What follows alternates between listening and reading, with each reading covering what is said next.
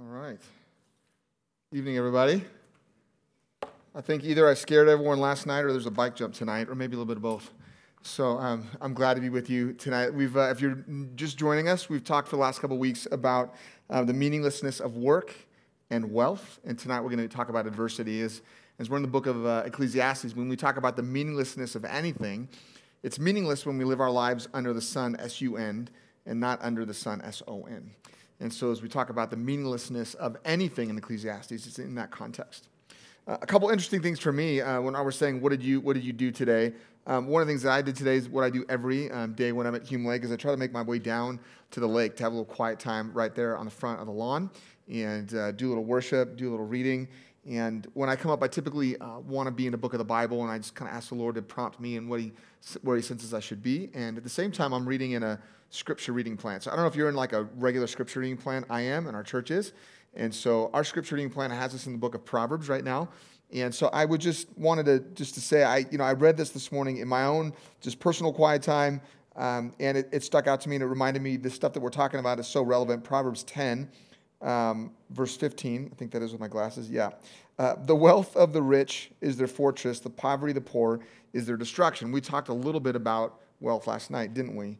And then he goes on to say, the earnings of the godly enhance their lives. We talked about that last night, and I think I got a couple blank stares a little bit. Like, is that really in the Bible? It's in my Bible. I'm assuming that means it's in yours as well. But those who ignore, the earnings of the godly enhance their lives, but evil people squander their money on sin. And so the book of Ecclesiastes is so wonderful because it gives us timeless wisdom, and it calls out some things we typically don't think about. And last night we talked a lot about wealth and this idea that there are godly things to do with the wealth that God entrusts to us. And there's meaninglessness in pursuing wealth as the ultimate thing in life. But there are really incredible things we can do with the wealth that God does entrust to us in this life. And so I hope you believe that, and I hope you're using the wealth that God's entrusted to you on whatever scale it is in that way. All right, tonight we're talking about adversity, and also, Art, when you were talking about what you did today, we had a couple conversations. I left that time on the lake just as I was leaving my time on the lake, and someone who's been with us in many of these sessions sort of walked up and started talking to me about their life and some of the things that they've been facing, and the conversation was all about adversity. So I felt like this morning God was prompting me for some of the things we'll be talking about tonight. This person was actually telling me that in the last 4 weeks, they've had 2 of the worst weeks of their life in terms of adversity. And the level of adversity that they have faced has been overwhelming to the point where, I won't get into all of it now, but it was really an incredible story. And we talked through those things, and then we spent a little time together today going to some stores, walking around a little bit, and we bumped into the Tonneses over there at the snack shop. And Dr. Tonnes knows knows one of our daughters very well from Biola University, and so we started connecting with Dr. Tonnes, and he asked about a particular kind of adversity that she had been sort of struggling with, an adversity that affects her. And it was so kind of him to ask, and we talked about just the adversity and maybe one of the reasons for it. Sometimes it's hard to put your finger on what the reason for that adversity is, and actually, that's exactly where we are today. I had some providential conversations today that have prepared me for the things that we're talking about tonight. Maybe you have as well in this last season. And so we're just going to dive into Ecclesiastes 6:10 through 7:14. And so again tonight, could I ask someone just to kind of open up God's Word and read that out loud for us before we start? Is anyone sort of brave that would say, yeah, I'll open up God's Word, I'll read with a loud voice Ecclesiastes 6, verse 10 through 7:14. So a little chunk, but anyone willing to do that tonight? Great, thank you. What was your name? Eric, thank you so much. Appreciate that. Thank you, appreciate that. Isn't it great to hear God's Word? I think that's the ESV. It is. Yeah, it's the ESV. Yeah, thank you, Eric, right? Thank you, Eric. 5 practical lessons tonight on adversity, and I'm figuring that that's something that we can all relate to this evening. I'm assuming we've all had our measure of adversity, different degrees, different issues, but same topic really. And the book of Ecclesiastes is intensely practical. And so we're just going to look at 5 lessons on adversity this evening. And I'm assuming that this is going to be helpful because it's hard for all of us, I believe, to find the good in adversity. And sometimes it's even hard for us to trust God in the midst of adversity. As much as we say we love Jesus, we follow Jesus, we want to serve Jesus, we want our whole lives to be devoted, dedicated to him, when we hit adversity, sometimes it's hard for us to trust Jesus. And my hope is that out of our time tonight talking about adversity, that we'll hope we would trust him a bit more and see some good in the midst of the adversity that's in our lives. But there's a few lessons. The first one starts in verse 10 there, where he says, whatever has come to be has already been named. And it's known what man is, and that he is not able to dispute with one stronger than he. I think we know who that is. The more words, the more vanity. It's an interesting one. And what is the advantage to man? For who knows what is good for a man while he lives a few days of his vain life, which he passes like a shadow? For who can tell man what will be after him under the sun? So I think the first lesson we see here from these verses this evening is it's meaningless for mankind to know the ultimate meaning in adversity. So again, tonight, I'm going to ask you to repeat some of those things back to me so that we can kind of talk a little bit with each other and so we can stay focused on the things we're doing. Repeating things audibly helps us to remember them. So if you would just say those things with me as I prompt you to do that, that would be incredible. So I'm going to say it is meaningless for mankind to know the ultimate meaning in adversity. Would you just say that with me together tonight? It is meaningless for mankind to know the ultimate meaning in adversity. And you might say, well, why? Why do we face adversity? That is one of the $64,000 questions of life. And at the end of the day, I just want to say we really don't know. Only God knows. He has determined the events of our lives in advance for his eternal purposes. He is the only one that knows the real, the true, the deep, the ultimate reasons for the adversity in our lives. He says, whatever has come to be has already been named. God's already set it into motion. And maybe your reaction, like the reaction of the people that the author of Ecclesiastes was writing to, is, I don't like that. Like that just rubs me wrong. I like to control my circumstances.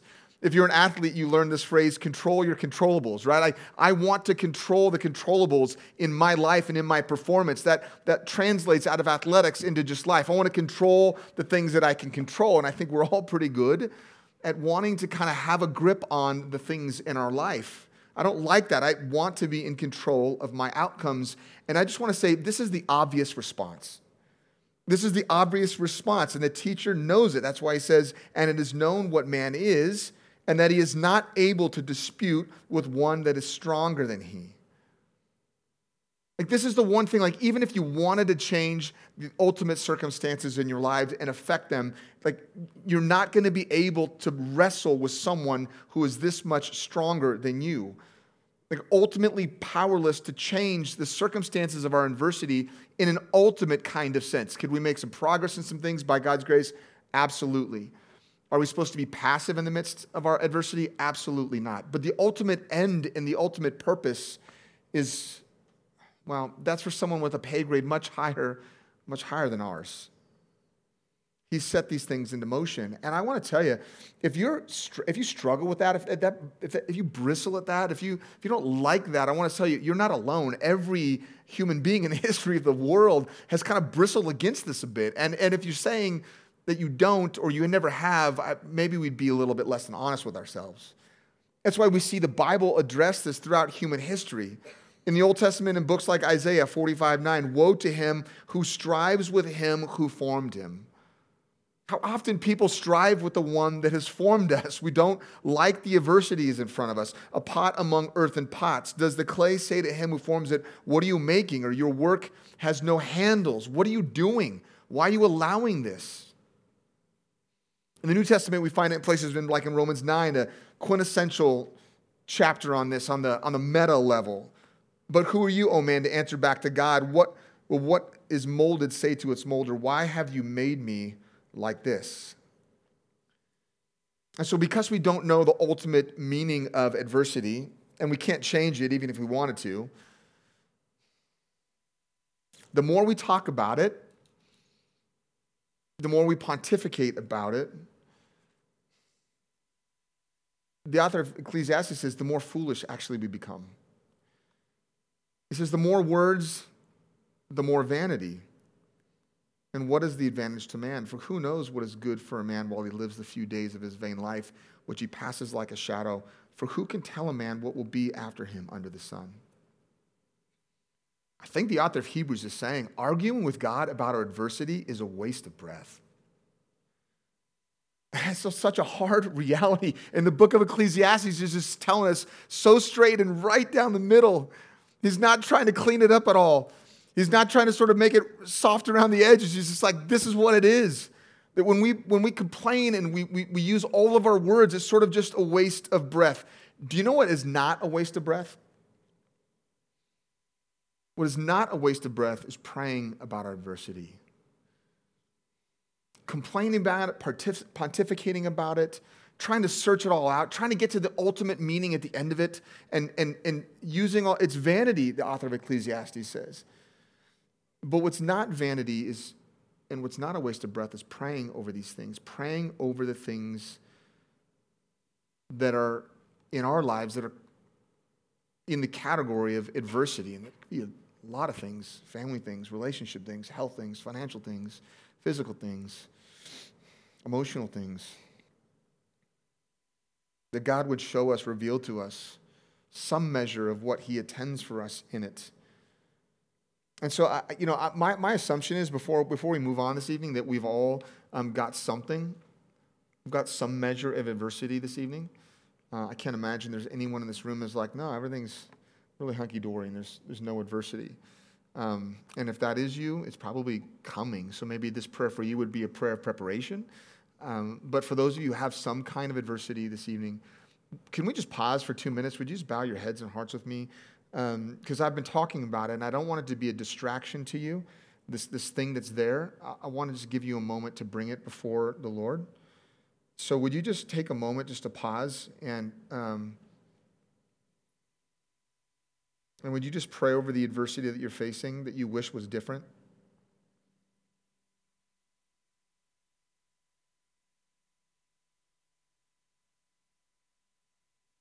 And whenever you use words to speak to God in prayer, it's never a waste of breath.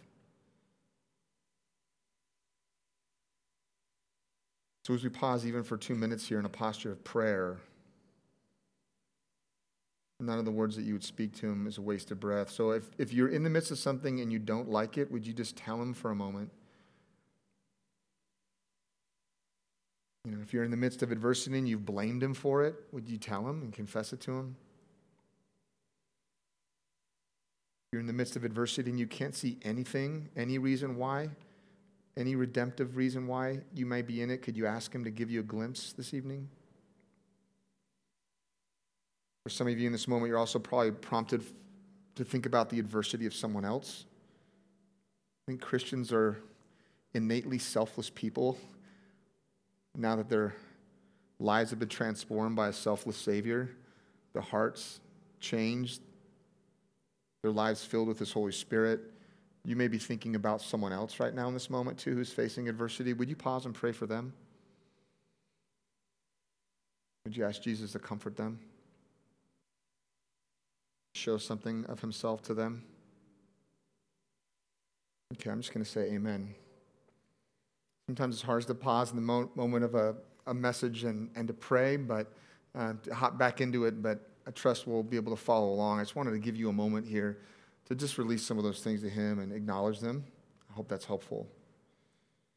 And the author of Ecclesiastes wants to be helpful to us in the context of adversity, in this concept we're talking about this evening. And although it's hard, it's difficult to get to the ultimate meaning of our adversity, there are some things about adversity that are more helpful to know than others,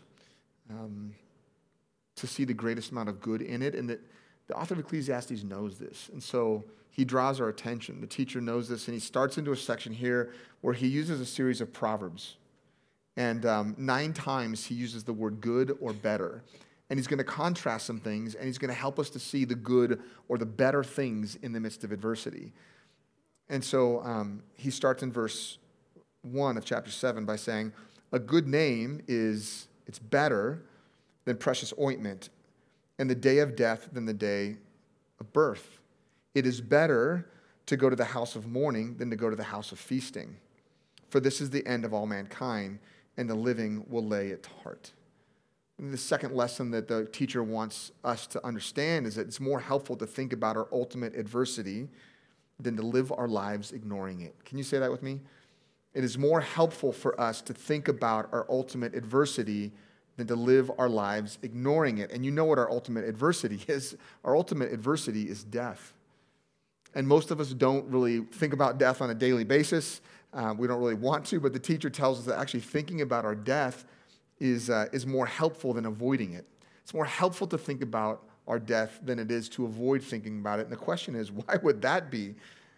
I think one of the answers is if we think about our death, it will give us a desire to live our lives in such a way that we have a good name while we're living, right? A good name is better than precious ointment, and the day of death than the day of birth. If we think about the reality that there's one day going to be a day where we're no longer here, it will help us reorient our lives and think about how do we want to live our lives while we are here in such a way that we have a good name.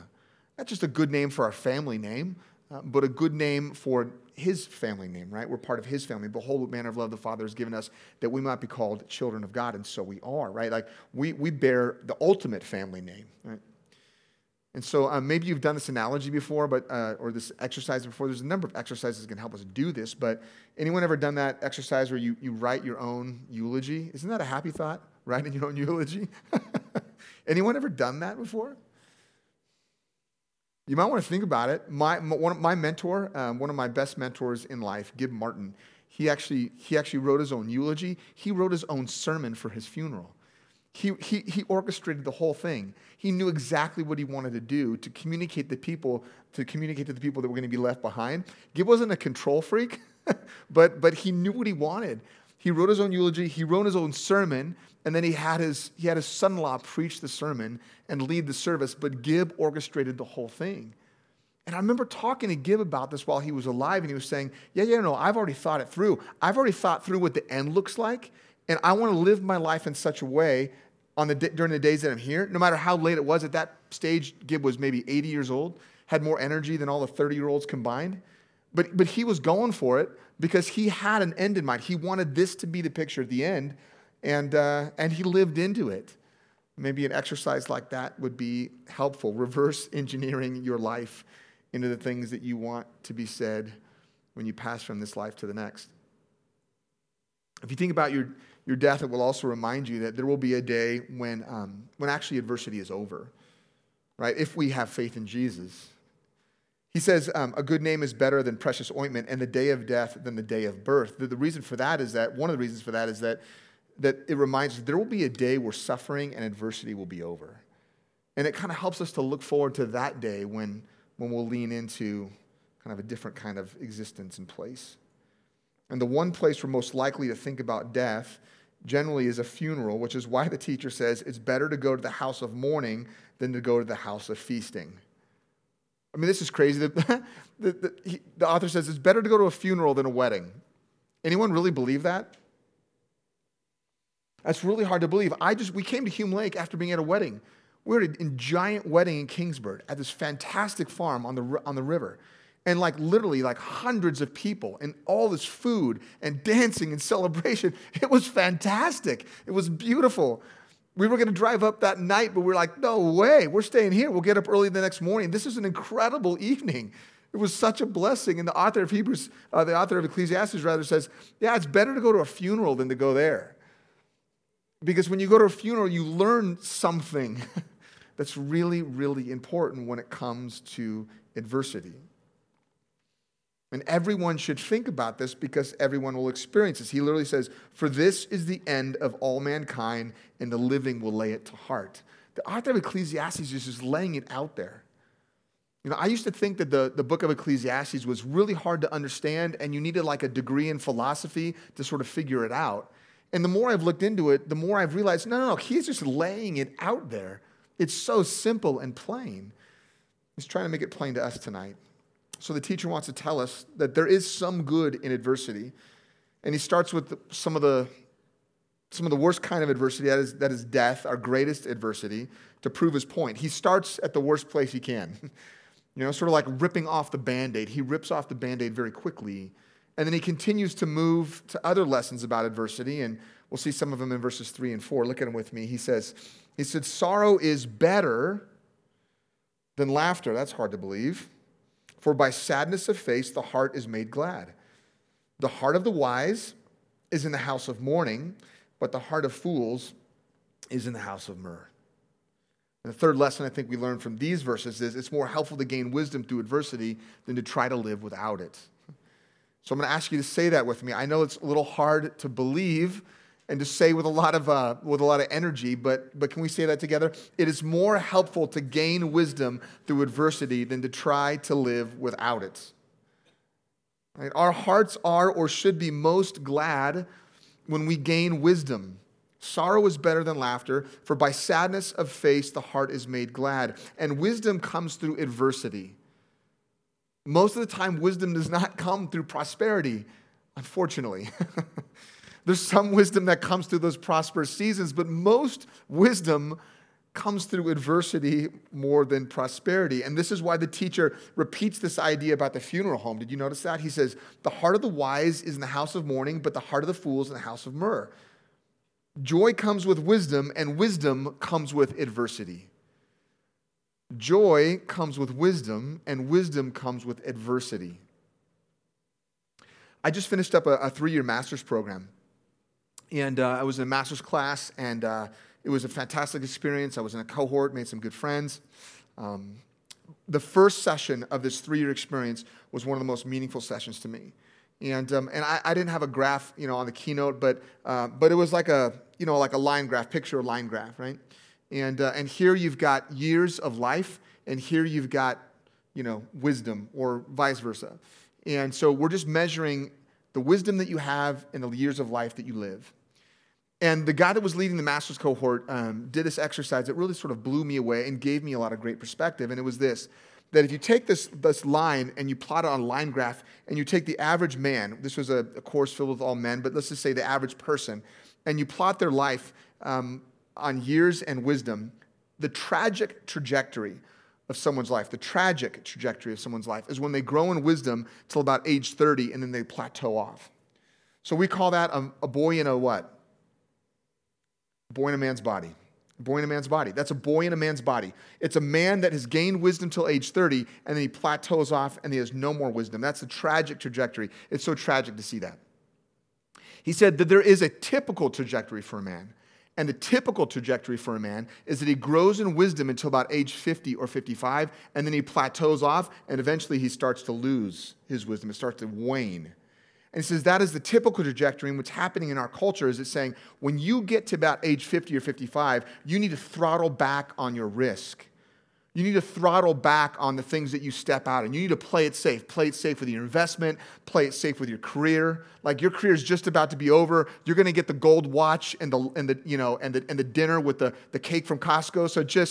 So just wait till you get there, and you're going to sort of ride off into Florida on a boat somewhere with shuffleboard, and like it's almost there. So just don't mess it up. That's what the world is telling us. And he's saying, no. That's the typical trajectory, and the reason why there's so many young men that are looking for older men to mentor them and can't find them is that most men are on that typical trajectory. They're throttling back. They're saying there's no more risk because risk carries with it the potential for adversity. And wisdom and risk are proportional.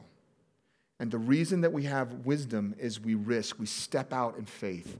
Faith is proportional to wisdom. When we step out in faith, we gain wisdom. What's scary is that often comes with adversity. And by that time in life, a man has gone through generally enough adversity. He's just tired of it. He just doesn't want any more adversity. What Bob says is the kind of kingdom trajectory. As you get to that age and you start considering at age 50 or 55-ish, what is next in this next season? What is God asking me to step out in faith in? How can I step out in faith to continue to gain wisdom, knowing there's probably going to be some adversity. Because every time I've gained wisdom, it's come with adversity. It's come with risk. It's come with stepping out in faith. Joy comes with wisdom, and wisdom comes through adversity. I say, okay, well then what are the ways that we can gain wisdom through adversity? What is the good and the better? You're saying that the author of Ecclesiastes is saying there are things that are better about adversity than others. What is it that's good in the midst of this? Well, he tells us a few things, and get ready to jot some things down because they're bullet points, and I'll go through them pretty quickly here tonight. Verses 5 to 6, it is better for a man to hear the rebuke of the wise than to hear the song of fools. For as the crackling of thorns under a pot, so is the laughter of the fools. This also is vanity. 4 or 5 quick things. 1, we gain wisdom through the adversity of correction, and this is good. We gain wisdom through the adversity of correction, and this is good. The laughter of fools is not lasting. It is here and then it's gone, but the joy that comes through the adversity, even the adversity of correction, is a lasting thing. Does anyone like to be corrected? I read in Proverbs this morning, if you correct a wise man, he will still become wiser. If you correct a fool, he will hate you for it. No one really likes correction, but wise people say, okay, I'll receive the correction so that I can grow in wisdom. We gain wisdom through the adversity of correction, and that's a good thing. If you're looking for some good in the midst of adversity, look at correction. Anytime we are corrected by God through other people, that ultimately is a good thing. God is good to redeem even correction, hard conversations. I don't like those hard conversations. I've gotten better at them over the years as a pastor. I don't like running into them, but they're good for me and for others. Secondly, look at verse 7. Surely the oppression drives the wise into madness, but a bribe corrupts the heart. A bribe corrupts the heart. We gain wisdom through the adversity of overcoming temptation, and this is good. I had a conversation with someone this morning, and we talked about the Holy Spirit pushing Jesus out into the wilderness to be tested by Satan for 40 days. Could you imagine how grueling that may have been? But Jesus overcoming temptation every single time. Actually, Luke 2:52 says Jesus grew in wisdom, stature, favor with God, and favor with man. I've got to be careful here because I don't want to be a heretic here at Hume Lake. But Jesus, that was church humor again. No one laughs at church humor anymore. But it's true. The way you got to be careful the way you talk about Jesus engaging temptation. But Jesus responded perfectly every time. Even the wise can be tempted with bribes and riches and things like that. But God is good to even allow some of this so we can overcome it. That adversity is good. There's another one, verse 8. Better is the end of a thing than its beginning, and the patient in spirit is better than the proud in spirit. We gain wisdom through the adversity of patience, and don't we hate that? I just want everything yesterday. Do you? We gain wisdom, though, through the adversity of patience, and this is a good thing. And the patient in spirit is better than the proud in spirit, better than the person that says, I'm just going to go and handle that and take care of that. I'm just going to grind and just get that done. No. Just let God lead you by His Spirit. Be patient. Gaining wisdom through the adversity of patience is good. God is good to give us that. Verse 9, be not quick in your spirit to become angry, for anger lodges in the heart of fools. I think here we see we gain wisdom through the adversity of anger, and this is good. That God could even redeem some of that. We all get angry about things. And we would be wise to ask ourselves, why? Why am I angry about that thing? There's some kind of adversity in the midst of it that we got to struggle and wrestle through that. And that is a good thing. It would be wise not to allow our anger to take hold of us so quickly and to take root in our lives. But we can see good in that. This is what the author of Ecclesiastes is saying. That kind of adversity is a good thing for us. There's one last one, verse 10, 7 to 10, or verse 10, where he says, say not, why were the former days better than these? For it is not from wisdom that you ask this. We gain wisdom through the adversity of living in the present. And you know what? Sometimes isn't that tough? Because sometimes our present is tough. Sometimes it's so easy to look back to sort of the glory days and go, remember when it was like that? Remember that season of life. Remember when our kids were that age. Remember that we lived in that place. Remember when we had that job. Remember when things just seemed to go so easy. Remember the time when you could just go to the restaurant and it was this amount of money. Or remember the time when you could just do this for that. And we want to, so it's so easy for us to go back to the past or to even look to the future and go, oh, well, someday we'll do this and someday it'll be better over there. And someday maybe we'll have that and someday this will change. And what the author of Ecclesiastes is saying, we gain wisdom through the adversity of actually living in the present, just being present in the present. And gaining wisdom through adversity is good. You know, it's so good that the teacher actually pauses to sing the praises of wisdom. Like he believes so much that there's so much good to be had in the midst of adversity, so much good to learn in the midst of adversity, that he pauses just sort of to sing the praises of his adversity. Chapter 7, verses 11 to 12. Wisdom is good with an inheritance, an advantage to those who see the sun. For the protection of wisdom is like the protection of money. And the advantage of knowledge is that wisdom preserves the life of him who has it. Wisdom through adversity is good because it doesn't just help us to live our lives better during times of adversity. It actually gives us life. What the author of Ecclesiastes is saying is that when you live your life under the sun, S-O-N, not just under the sun, S-U-N, adversity can actually be life-giving. There can be life even in the times of adversity. Paul says it this way to the Corinthians when he's talking about this idea of wisdom. For the Jews demand signs and Greeks seek wisdom, but we preach Christ crucified, a stumbling block to Jews and folly to Gentiles. This just seems so crazy if you don't know Christ. But to those who are called both Jews and Greeks, Christ, the power of God and the wisdom of God. For the foolishness of God is wiser than men, and the weakness of God is stronger than men. In God's wisdom, he has ordained it to be this way. I've been saying, okay, it's a lot of reasons, but I still want to know why. Why do we face the adversity that we do? Well, the teacher's given us a number of reasons so far. There's one last one. I think we see it in verse 13 where he says, consider the work of God, who can make straight what he has made crooked. I think the last lesson is that it can be most helpful to think about the purposes of God in our adversity. Can we say that together? It is most helpful to think about the purposes of God in our adversity. Generally, when we're in adversity, all we're thinking about is how do we get out of that? How do I get away from this? How do I get as far away as I possibly can? I don't want to be anywhere near this. I don't want anything to do with this. I don't want this anywhere in my life or the life of the people that I love. I want to be done with this. It's most helpful to think about the purposes of God in our adversity, not just thinking about how we get out of it or get rid of it or get away from it or hedge ourselves against it. Our circumstances in adversity, unfortunately, the author of Ecclesiastes is telling us, they are what they are. We can't ultimately do anything to change them in an ultimate sense.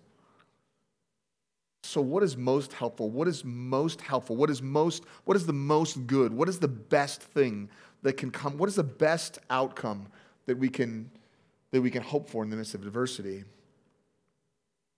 Consider the work of God, who can make straight what he has made crooked. We will have times of joy. We'll have weddings on the river, right, with all kinds of food and dancing and celebration and people that we love. We will have times of joy, and we will have times of adversity. We will be in hospital rooms and at funerals. We'll be crying with kids in the bedroom at night, right? Like we'll be wrestling through seasons of life. We'll be struggling through it all, and we have to see both of them from the hand of God. And that is much easier said than done, is it not? I'm with you in that. I think that's why in verse 14 he says, in the day of prosperity, be joyful. In the day of prosperity, be joyful. Do not be bashful. Be joyful in the day of prosperity. There's nothing wrong with that. Enjoy that. We saw that yesterday. And in the day of adversity, consider.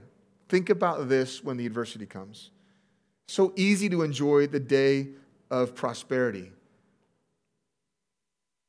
And in the day of adversity, consider God has made the one as well as the other, so that man may not find out anything that will be after him. We don't know ultimately what the future holds. We don't know all of the reasons why. Hindsight will be so good, someday. Just maybe not today. We don't know what will be next. So it's most helpful to focus on what God is wanting to teach us in the present, through our present circumstances, whether it is prosperity or it is adversity. And again, the author of Ecclesiastes is just shooting as straight as he can, as straight as this aisle is. He's just shooting it straight down the middle for us. Sometimes I don't like that, but it is helpful. And I hope it's helpful to you tonight. I want to end our time tonight by just drawing our attention to the reality that the purposes of God, the greatest purposes of God, were accomplished through the greatest adversity that the world has ever, that any human being has ever known. Right? The greatest adversity any human being has ever known was the adversity that Jesus faced. The adversity that Jesus faced in his temptation in the wilderness. The adversity Jesus faced every time he was tempted with anything. In John 5, he tells the crowd there, name one, name a sin. If you've seen one, name one. I mean, Jesus lived a sinless life that we could never live. And could you imagine Jesus, fully God, fully man. The adversity in the wilderness, the adversity through all of the mocking, all of the accusations, all of the struggles with all of the religious leaders, all of the times the disciples didn't get it, all of the pushback, despite all of the crowds following him, all the times he knew that the only reason the thousands and thousands of multitudes were following him was because they wanted some bread and something to eat. They wanted him to heal their bodies, but they didn't have as much interest in what he could do with their soul. And Jesus walked through not just the adversity of the cross, but I want you to think about the adversity of the 3 years of his ministry that ultimately led to the cross. And think about the adversity of the garden. Do you know any human being has sweat drops of blood, that their anxiety, for lack of a better term, the stress, I think is a better term, the stress of that moment was so great that they're sweating drops of blood? Then Jesus going to the cross. We know many people went to the cross. The difference for Jesus on the cross was a time where he would say, my God, why have you forsaken me? No other human being in the history of the world has ever said that or had that, felt that, had to walk through that kind of adversity. Jesus did. And the people that were watching at the time in the present didn't understand everything about all that was happening in that moment. I mean, they were as confused as you and I were, or you and I are, about some of the things that are happening in our present. But through the greatest adversity that any human being has ever faced in the history of the world, Jesus Christ, the God-man, God accomplished the greatest thing in human history. The greatest thing in redemptive history. Jesus hanging on the cross, taking all of our sin and our guilt and our shame, taking the wrath of God, God's justice towards sin, all the times that we accuse him and blame him for all our adversity, blame him for all the things in our life, all the times we sin against him by thinking wrongly about him, acting wrongly toward him, speaking wrongly to him. Jesus taking all of that on himself on the cross. So ultimately, one day for those who place their faith and hope and trust in Jesus, there's no more guilt and shame. There's no more penalty for sin. There's freedom. There's forgiveness. There's grace. There's mercy. God accomplishing the greatest things that could ever be accomplished, the greatest adversity that's ever been experienced. That's the truth of the gospel. And so as Christians, we see these things, and it can give us some orientation in the midst of our own adversity. And I hope it does for you. And I think this is the good news. I tell you, I'd give you good news every night. And man, by the time we get to the end of these sermons, isn't it time for some good news? Especially in the book of Ecclesiastes. And I just want to pause and say, the author of Ecclesiastes, he writes it this way on purpose. Matter of fact, the audience that originally heard the words of Ecclesiastes weren't meant to hear any hope until chapter 12. I mean, think about that for a moment. But I'm doing my best to help us sort of see what they would never have seen. We see a bigger picture now.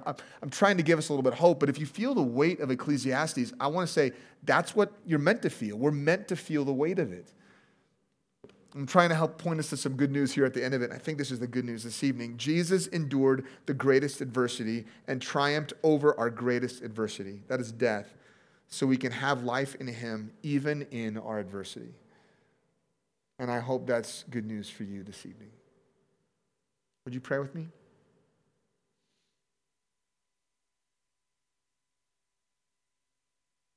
Jesus, thank you. I don't know what else to say. I wish our human language had better words. I just feel like thank you is, I don't know, it just feels like almost not enough. But Lord, it's the words that we have, and you know the posture of our hearts. We just want to say thank you for being present with us in the midst of our adversity. You're a God who's omnipresent. You're everywhere. You're with us. You're alongside us. Lord, thank you for redeeming our adversity for so much good. Thank you for being so good to even give us little glimpses of it. Even though we can't see it all in the present moment, you give us little glimpses. And for the glimpses you've given us, Lord, we say thank you. For the hope that on the other side, maybe hindsight will be 20/20, we'll see even more glimpses. We'll see even a fuller picture. We say thank you. And for the reality that one day we will be with you and all adversity will be gone, that you'll wipe away every tear, that there will be no more pain, no more crying, no more death. Our greatest adversary and our greatest adversity will all be done and gone. And we say thank you. And again, I wish I had better words, but Lord, you know my heart, you know our hearts. We're grateful that you can give us, and you have given us so much hope in the midst of our adversity because of the hope you've won for us through your cross. And so we say thank you, Jesus, in your name. Amen. All right. Well, tomorrow night we're going to be talking about the meaninglessness of life with limits. Again, that's only meaningless when we live our life under the sun, S-U-N, not the sun, S-O-N.